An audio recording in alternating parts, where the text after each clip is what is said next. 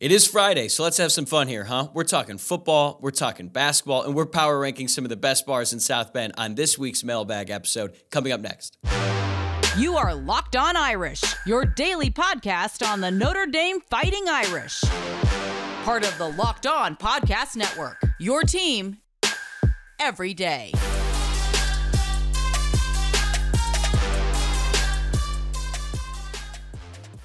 Hello and welcome to Locked On Irish. It is Friday, April 7th, so happy Friday to all of you, and thank you for making this your first listen of the day. As always, this show is available on YouTube and wherever you get your podcasts, so whether you're watching or listening, please subscribe. This episode is brought to you by FanDuel Sportsbook, the official sportsbook of Locked On. Make every moment more. Visit FanDuel.com/LockedOn today to get started. I'm Tyler Wojcik, and I'm the host. I'm a Notre Dame alum and producer for college football talent at the Fox Sports HQ in LA. Today, I'll be answering questions submitted by you in this week's Mailbag episode. You guys sent in some great questions covering a bunch of different topics, so thank you to those of you who sent those in. I'm going to try and make the Mailbag a routine thing, maybe do it once a week or maybe once every other week. I'll probably have Luke come on and do some of these too from time to time because they're just a whole lot of fun, and I'm still figuring it all out. But if you have a question and you want to answer it on future shows, you can send it to @LockedOnIrish on Twitter or the @LockedOnIrishPod on Instagram or my personal Twitter account @Tyler Wojcik. That's @Tyler, WOJCIAK. Okay, let's start with some questions about the football team. This first one comes from @TakeAGanderSon. Which game are you most looking forward to this season? And honestly, there's plenty of good options to choose from, which hasn't always been the case for Notre Dame in recent years. I mean, you got the season opener against Navy in Dublin, Ireland. I'm going to be at that game with my family. I'm super excited about that. This is going to be our third planned trip to Ireland. The first two have been canceled. The first one was a long time ago. That was because my travel baseball team made it to Cooperstown. The second time was because of COVID, but a third time's a charm, hopefully, so I'm really looking forward to that one. And then you've got Ohio State at home, green jerseys, all that. That's going to be a huge game for a ton of different reasons. And then this is a personal one. Notre Dame plays Louisville at Louisville. I'm from there. I'd love to go back and be able to attend that game. I don't know if that's going to happen, but that game is going to mean a lot to me and a lot of my friends as well from high school. I'm sure that if Notre Dame doesn't blow them out, I'm going to hear it. So Notre Dame better do that. And then obviously USC at home. That's going to be a huge one. Caleb Williams coming to town. And then here's a sneaky one, Pitt at home, and I'm really only bringing that up because two of Notre Dame's biggest haters, maybe ever, in Phil Dracovic and Pat Narduzzi will be coming to town. So how sweet it would be to knock them out and blow them out. That'd be great. And then on the road, you got Clemson and Death Valley. So a pretty loaded schedule, but for me, it's got to be USC at home. They're our biggest rival, and it's going to be interesting seeing Caleb Williams play at Notre Dame Stadium because I'm having a hard time remembering a bigger villain coming into South Bend where the whole stadium is going to be going so hard against him. I mean, it could have been the case in 2020 against Clemson had Trevor Lawrence played and had fans been able to go to that game, but it's been a while. It's going to be similar to the 2005 game, in my opinion. I think there's going to be huge stakes in that game. It's going to be the biggest game between those two teams in a really long time.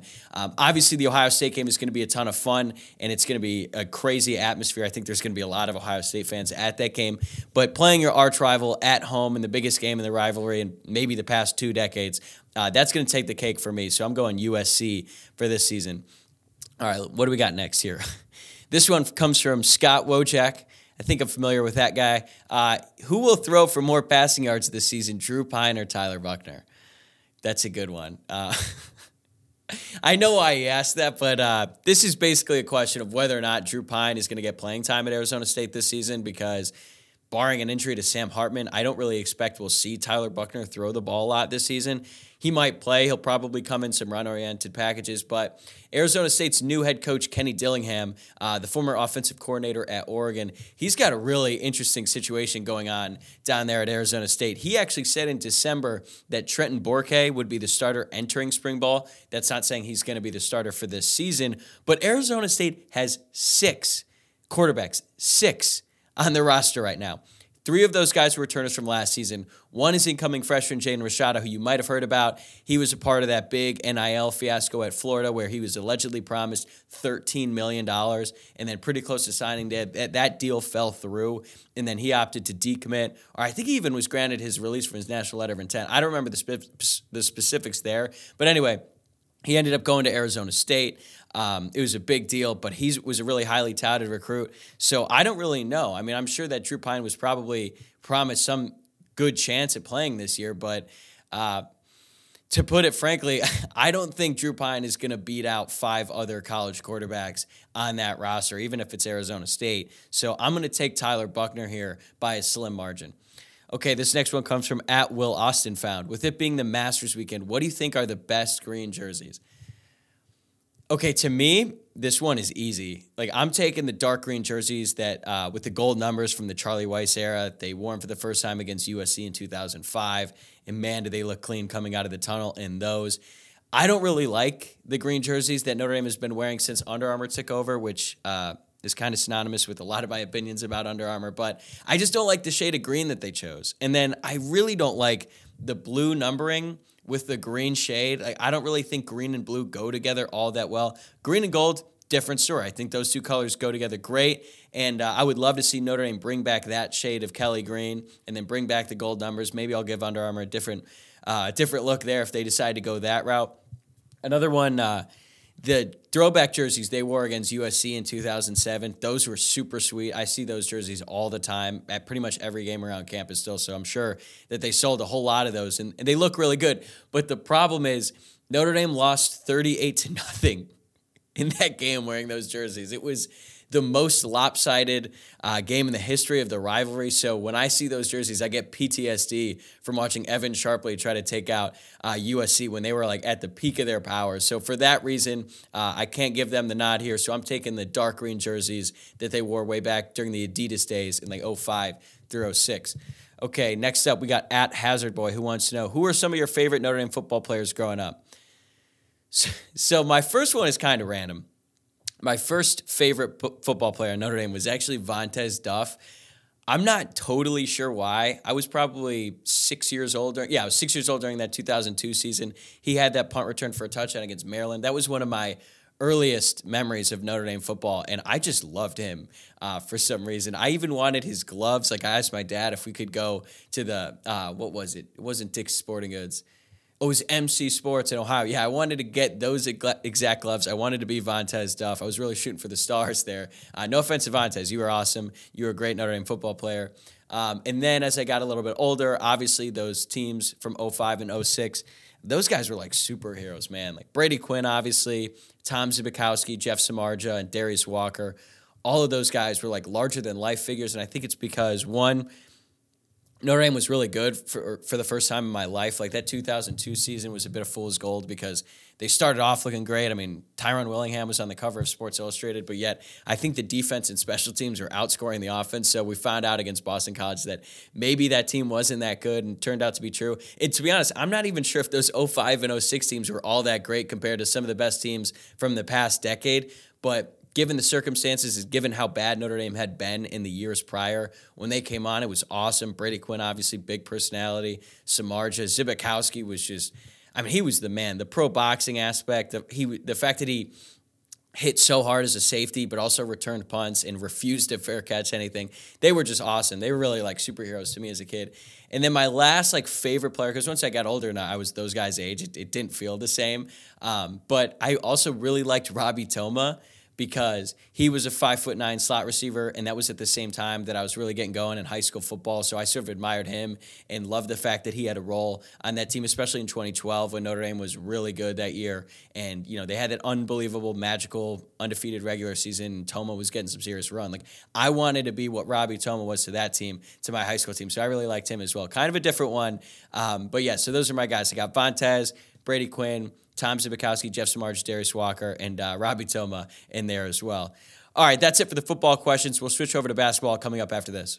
The NBA playoffs are almost here, and now is the perfect time to download FanDuel, America's #1 sportsbook, because new customers get a no-sweat first bet up to $1,000. That's bonus bets back if your first bet doesn't win. Just download the FanDuel Sportsbook app. It's safe, secure, and super easy to use. Then you can bet on everything from the money line to points scored and threes made. For my pick tonight, I'm taking the Bulls to cover. I think they're +8 against the Mavericks on FanDuel, so go take that. Take the Bulls. That's my pick for the night. FanDuel even lets you combine your bets for a chance at a bigger payout with the same game parlay. FanDuel even lets you combine your bets for a chance at a bigger payout with the same game parlay. So don't miss a chance to get your no-sweat first bet up to $1,000 in bonus bets when you go to FanDuel.com/lockedon. That's FanDuel.com/lockedon to learn more. Make every moment more with FanDuel, an official sports betting partner of the NBA.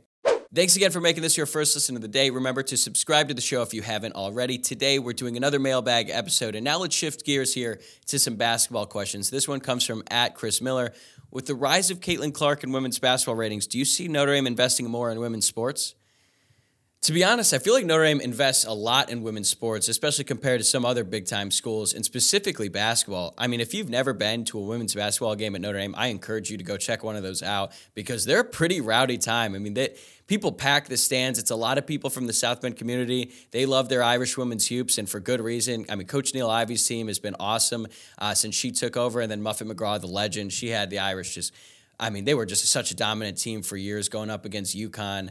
That national championship run with Enrique Agumbawale, that was awesome. And that was one thing that I feel like was kind of getting lost in the Caitlin Clark saga. And don't get me wrong, Caitlin Clark is unbelievable. Angel Reese at LSU, also great. And it's great to see that the women's game is getting so much attention. But I think people are forgetting how awesome of a stretch that was for Notre Dame and women's basketball as a whole. I mean, she hit 2 game winners, one in the Final Four and then one in the national championship. I mean, that was crazy, and that was getting a lot of love nationally. So as much as I am happy for Caitlin Clark, I don't want us to forget about Enrique because she was awesome. As for the other women's sports at Notre Dame, I was actually a color commentator for the softball team when I was a student there. Those games were a ton of fun. I did those with Nick Valdesari, who's like the director of recruiting now at Vanderbilt. So shout out to him. We had a really good time in the booth doing that. That was my first time ever getting in front of a microphone, and I'm not going to lie, I was pretty nervous because there was pretty good turnout for those games. I knew people were listening, so I was grateful to be a part of that. That was a really great experience. As for some of the other ones, I believe, women's soccer at Notre Dame is always really good. They were like 17-3 last season. So was women's lacrosse. Volleyball has taken a dip in recent years, as far as I know, but they were pretty good back in the day. Shout out to Ryan DeJarle and Meg Morningstar, 2 former women's volleyball players that are good friends of mine. I think Notre Dame is doing a good job with women's sports, but I could see them investing a little bit more, even in basketball too, because I think Notre Dame is right on the cusp there of being back in it, contending for a national championship. Okay, this one comes from Charlie Wooding. Any chance we land Amani Bates in the transfer market? I'm leaning no, but I guess it's possible. No, it's actually not possible at all. There is no chance that Amani Bates is coming to Notre Dame. If you're not familiar with Amani Bates, how would I even describe him? At one point, people were calling him the next LeBron, which, I mean, how many the next LeBrons have there been? Andrew Wiggins was one. I mean, there's been so many guys who just flamed out. I think Jabari Parker, people were even comparing him to LeBron. Obviously, none of those guys are LeBron, but maybe Victor Wembanyama. He might actually be the closest thing to LeBron in terms of like a surefire draft prospect, but I'm getting away from the point here. Amani Bates, he went to Memphis. Again, highly touted recruit, big-time player, and then his whole thing at Memphis was so weird. He like disappeared from the team for a little bit, and then he transferred, and no big schools picked him up, so he ended up at Eastern Michigan, and I think he did pretty well there. But, yeah, I don't think Notre Dame is really going to be in the Amani Bates market anytime soon. But you never know. Maybe Micah Shrewsberry has a connection there. Okay, coming up next, we got this one comes from @Lee Daniels. Have your expectations changed for the 2023 men's basketball season with Micah Shrewsberry on board? My expectations for the future of the programs have certainly changed. I'm a lot more optimistic now than I was a few weeks ago. But as for this upcoming season, I don't want to get our hopes up because let me put it this way. It's nice to have recruits going to Notre Dame. It looks like Notre Dame's going to get pretty much in all of Penn State's recruits that were planning to go there. They're going to all follow Shrewsberry to Notre Dame. That's what it looks like right now. And that's really good. That's good for the future. But Notre Dame is going to need several really talented grad transfers to come in before I even entertain the idea of this team making the tournament. I mean, if you watch Notre Dame basketball this past season, you saw how bad they were, and then all of their main contributors are gone. It's not like Mike Bray recruited at a really high level as of late. The one guy he did get, J.J. Sarling, is now at Syracuse. So I don't have super high hopes for this upcoming season, but I guess I would say that my expectations for the program, I think a few weeks ago I said with Luke Smith on the show that I expected Notre Dame to be back in the tournament in like not this upcoming season or the one after that, but the following one. I think now with Shrewsberry and the way modern basketball works with the transfer portal and all that, I think that Notre Dame will be better this season, hopefully. They can't really be that much worse. And then the following season, I actually think that by that point, there'll be enough guys in the team, enough talented players in the roster, that Notre Dame will actually be able to get back into the NCAA tournament, which would be pretty impressive for Shrewsberry to do that in just 2 years. But that is what he was able to do at Penn State. So I have high hopes for him, just not so much for this upcoming season. All right, coming up next, we'll wrap up the show with some fun questions. I really love these, so stay tuned. All right, before we wrap this up here, Big Red 47 wants us to power rank these 3 South Bend bars. Ulf's, which I assume is Old Finney's, and that just shows you how old I am now. I'm 26, about to be 27, but we called it Old Finney's back in the day. But the true name is actually the Blarney Stone, but they called it Old Finney's because I think that's what it used to be and changed ownership. Anyway, the second one is Brothers, and the third bar is the Linebacker. So if you're not familiar, if you didn't go to Notre Dame or you haven't been able to visit South Bend recently, I'll give you a rundown of all 3 real quick. So Old Finney's is a bar for older students. They've got giant beers, which I liked. The best night I had there was actually in the upstairs area that they rarely open. If you've been to Old Finney's, you know what I'm talking about. Me and a few of my buddies had some friends visiting that weekend for the Notre Dame-Miami game my senior year. We might have played Flip Cup for like 2 to 3 hours, but it's a good time. They've got a good dance floor. But again, bar for older students, so you really only have like 1 year during your time there where you can actually get into that place. As for Brothers, I've got a love-hate relationship with Brothers. Like, they've got everything going for it in terms of location, price, and like the deals they offer. And they have this outdoor patio, and on a sunny day, Brothers is just the best. The problem is their service is so impossibly bad, it like ruins the entire experience. Some of the worst experience I've had at any restaurant, like if I were to do the top 3, I think all 3 were at Brothers. Sometimes the waiters, they don't ever serve you, and then sometimes the food that they serve you, it's so hit or miss. Sometimes it's great, sometimes it's terrible. Like, you really never know what you're going to get. But I did have a lot of great times with me and my buddies outside on the patio on a nice day, so it does have that going for it. We went there a lot, especially Wednesday night. They'd have wing night. That was always great. And then for the Linebacker, that's a staple that I'm sure everyone listening to this podcast has probably heard about it. It's a staple around campus. It's definitely the most famous of any of these 3. But I actually didn't go there as much when I was a student. I feel like it's a place for people visiting Notre Dame. Not as much for the actual students. That's not to say that I didn't ever go there when I was a student, because I did, especially on like football weekends and stuff. When a lot of people were in town, they'd want to go to the Backer, and I get it. It's right by campus. It's right by the stadium. It's been there forever, and it's a great classic college dive bar. But I just didn't go there a ton. But that's not, I really like the bar. So if I were to power rank them, I'm going to go, I can't even believe I'm saying this. Out of the 3, I wouldn't say out of all the bars in South Bend, but out of the 3 that were offered here, I'm going to go Brothers 1, Linebacker 2, and Old Finney's 3. I think that's my 3. All right, this next one, last question. This one comes from @DaleStan. Favorite place to eat in South Bend? All right, so I'm gonna include like Mishawaka and the Michiana area since it's so close to South Bend, and they've got a lot more restaurants than like the true South Bend area. But my favorite restaurant, like the best meal I ever had in that area, was at Carmela's. It's an Italian place downtown. They've got awesome lobster ravioli. The first time I went there, my dad was in town, and it was a weeknight. We went out to get dinner, and we went to Carmela's, and it was snowing so much. It sounded like the roof was going to cave in. But we probably shouldn't have been out given how bad the conditions were. It was just one of those South Bend winter days where it just snows and snows and snows and never stops. But it was a phenomenal meal. I think I went back there 2 more times. I'd love to get back. So that was probably one of the best meals I've had.